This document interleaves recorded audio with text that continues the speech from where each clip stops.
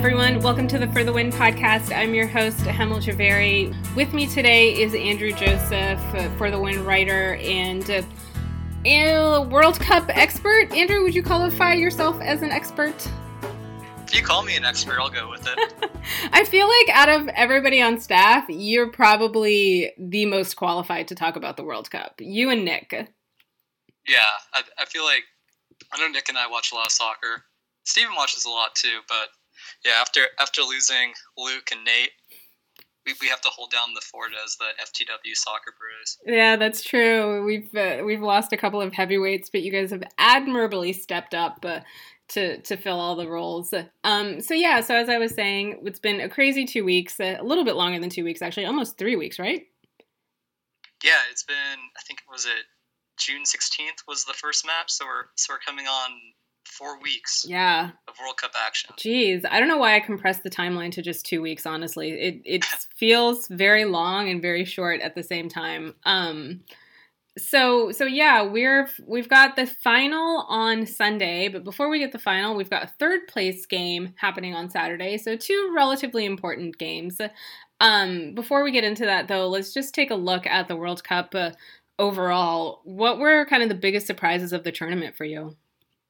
I think if we're looking at teams, it has to be Croatia, because this was a team that fired their manager back in October and then replaced him with Dalic, and they finished behind Iceland when they were qualifying for the World Cup, and they got the same team again in their group, and then they go out and not only beat Iceland but win the group, and then go on this crazy run to the World Cup final. I think just in terms of it being, if you looked at the tournament, the bracket beforehand, very few people would have thought Croatia would have made the final.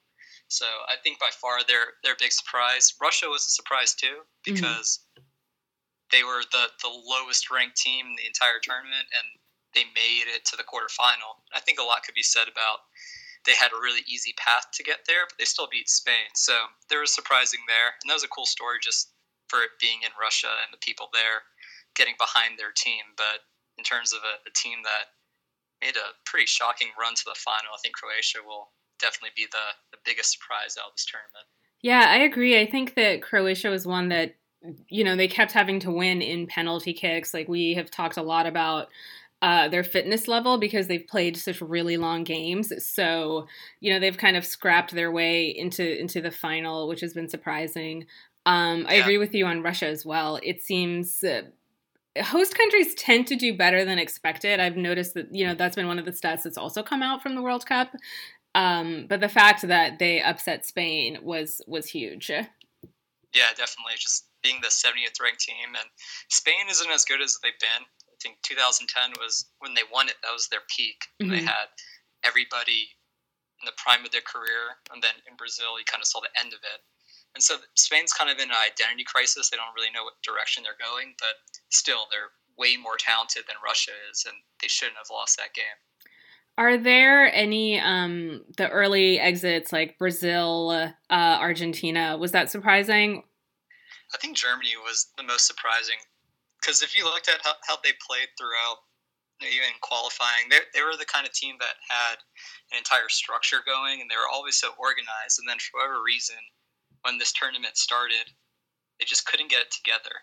They lost that first game to Mexico, which was an upset, and then you thought maybe they would bounce back when they had that really awesome win against Sweden. But no, they had that last game on the line and they lost. So I think that was just one of those shocking things to see Germany, who was probably regarded as the strongest team with Brazil heading in, to lose so early. Argentina was a surprise based on its name, just because Argentina and Messi, like, you think they would be great, but no, they needed a hat trick from Messi in qualifying to even make the World Cup. And the past few years, they just hadn't been a team that had been in sync or together. And it goes back. It's the pressure that's put on Messi and that entire group. But that's a team that really, for the past decade, has not put together a cohesive performance. They made the World Cup final last time around, kind of scrapping through, but they never looked like a team that could actually win it. And this year, it all kind of came off for them. Yeah, it is very hard. I mean, they're defending champs, but it's very hard to get back there. And like you said with Messi, it you kind of get blinded by star power a little Yeah, bit and expect one person to carry the entire team, which he did admirably for a while. But that's not going to be enough to take you all the way to the championship. So looking ahead to Saturday's game, it's the third place game, and we've talked about this for a while. Does that even matter in a tournament like the World Cup? I really think it doesn't, and it's like the most depressing thing for everybody involved because the players in it are coming off probably the most disappointing moment of their international soccer career. Like they were so close to the World Cup final, and then they have to, oh yeah, we played this game for a bronze medal. Like just to turn around from that, I think it's the mindset. Whenever you watch a third place game, it's usually not that entertaining. Like nobody wants to be there. Yeah. Even the fans, they get those tickets from like a lottery. So it's kind of a letdown in that regard where when you apply ahead of time to get World Cup tickets and then you get rewarded with the third place game. So it's not great. It just seems like a money grab. I went to, back when the Copa America was in the U.S., I went to the third place game. That was U.S. Colombia, and it was in Phoenix. And they opened up the whole stadium, and there was maybe 20,000 people there out of the 70,000 seats. So it was like just kind of the epitome of a third place game. It was so depressing, and nobody really wanted to be a part of it. I think that maybe if you were Iceland or even Croatia, honestly, like if you were Iceland or Croatia and really regarded as the underdog, or Russia, and you were playing in the third place game, that might maybe make it a little bit easier. But I mean, England and was it England and Belgium have to play in the third place game, and that seems, that just seems cruel at this point. Like you said, they're coming off the biggest, most devastating loss of their international careers. For sure, yeah. Those are two teams that are like, they go into it expecting to win the World Cup. Belgium, there was their golden generation's like last attempt to finally win a World Cup, and then England, they kind of captured the whole attention of the nation with the "It's Coming Home" and all that, and they were playing so well up until when they lost the other day, and it's like, oh yeah, we're not actually coming home. We still have to play Belgium in a rematch of what was probably a really dreadful group stage game. No team really. So it could just be another 0-0 kind of game again. All right. Well, that sounds like a total depressing downer of a game. But we'll be Saturday watching. If you want to watch. Yeah, but it's Saturday at 10 a.m. if we're going to watch, and we are going to be watching. All right, so before we preview the final, though, we're going to take a second and hear a word from our advertisers. Support for the For the Win podcast comes from our friends at Rocket Mortgage by Quicken Loans, America's premier home purchase lender. Let's talk about buying a home. It can be one of the most important purchases you'll ever make. But today's fluctuating interest rates can leave you with unexpected higher payments, which can turn a great experience into an anxious one. That's why Quicken Loans created their exclusive power buying process. Here's how it works. They check your income, assets, and credit to give you a verified approval. This gives you the strength of a cash buyer, making your offer more attractive to sellers. Once verified, you qualify for their exclusive Rate Shield approval.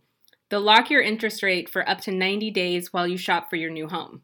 Then, once you've found the one, if rates have gone up, your rate stays the same. But if rates have gone down, you get to keep that new lower rate. Either way, you win.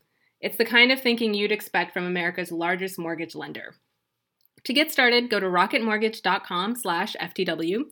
Rate Shield approval only valid on certain 30-year purchase transactions. Additional conditions or exclusions may apply, based on Quicken's loans data in comparison to public data records.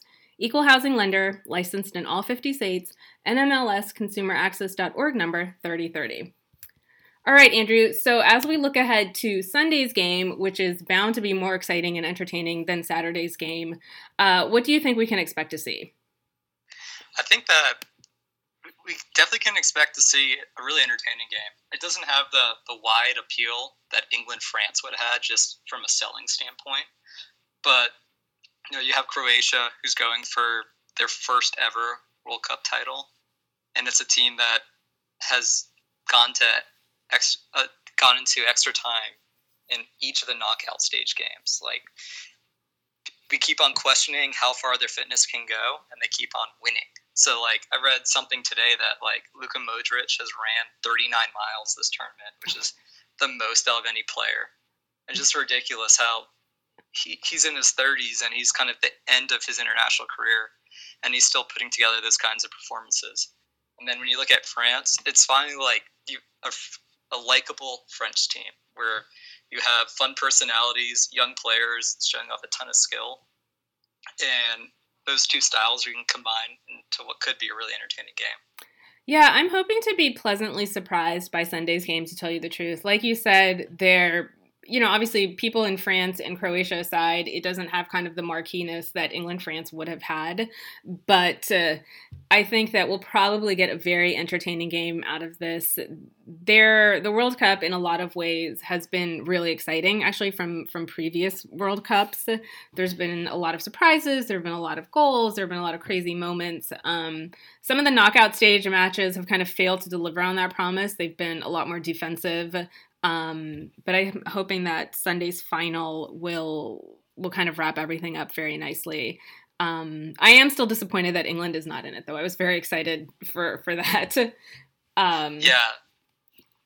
Yeah, I definitely think because just the star power involved on both sides would have been kind of the ideal match for World Cup final. But Croatia still has a lot of talent, so I think just it going up against France, it'll still be entertaining. But yeah, like you were saying, England would have been pretty fun. So what about some breakout stars in the tournament? I feel like we've gotten, like you said, Modric, even though he's at the tail end of his career, is not a name that I was familiar with at all before World Cup action. There's been a lot of players that have really kind of captured everybody's attention. Who's on the top of your breakout stars list? I think for me, it has to be France's Kylian Mbappe, and it's like a huge gap between like who's second.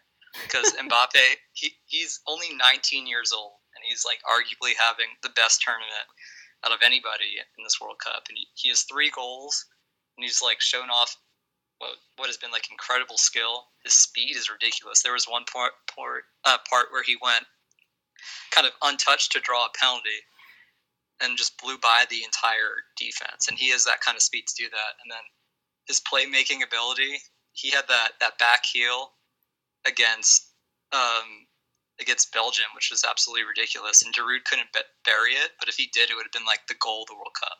So like for him to be this good at that young, it's kind of like that he has generational potential where he can be, I don't want to like put like to say he'll be up there with the Ronaldo or Messi, but to be that young and this good, I wouldn't say it's out of the question. Yeah, we were talking about Mbappe on the Facebook Live shows that we've been doing, and that was kind of the question too, is that he's just one breakout performance away from really taking over a mantle of international stardom. So I agree with you. He's, again, like you said, he's 19. And another thing, like, he seems like a really nice guy. He's giving all his World Cup bonus money to charity. He's done a lot to kind of just endear himself to everyone, not just people in France. Yeah, definitely. And he has he plays alongside Neymar at PSG, and then with Ronaldo moving to Juventus in Italy, there's going to be a lot of discussion about whether Mbappe will be the replacement for Ronaldo in Madrid. So, like, regardless of what he does in Sunday's match, he's already made himself a ton of money going forward in his professional career. Yeah, so he's been great to watch. Anybody else stand out for you?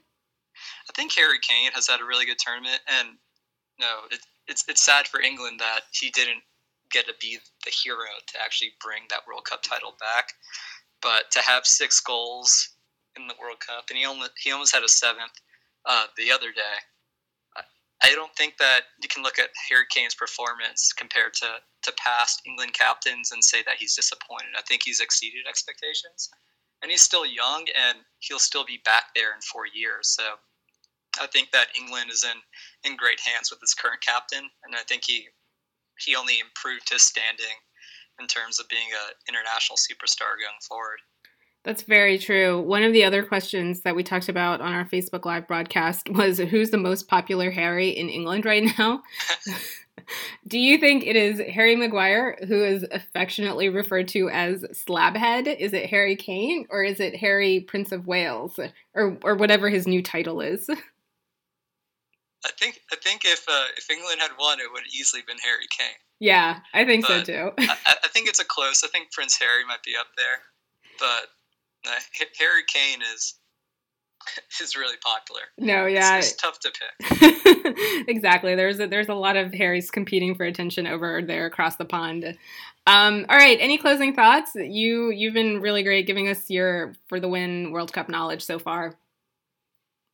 Yeah, I just think that regardless of how anybody feels about soccer, it's always fun to watch the World Cup final, and it's kind of just the spectacle of the entire event and get to appreciate the skill of both sides. So to know what it will mean to either country to win on Sunday, I think it's a really cool event to tune in to watch.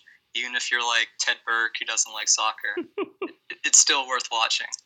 That's true. Ted Berg has kind of made his name as the anti-soccer person on the staff. So I love the World Cup. I mean, I think it's been really fun.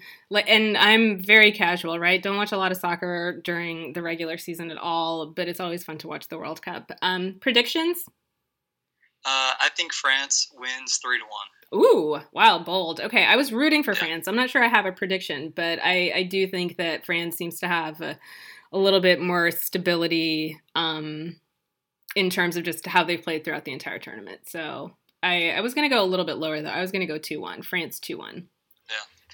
Yeah, I think both are good picks. I think France is really battle-tested, so I think they'll be ready for Sunday. All right, we'll see if Croatia can pull out the upset or not. The game is on Sunday at 11 a.m. Andrew, thanks again for hanging out with us, and thank you guys for listening.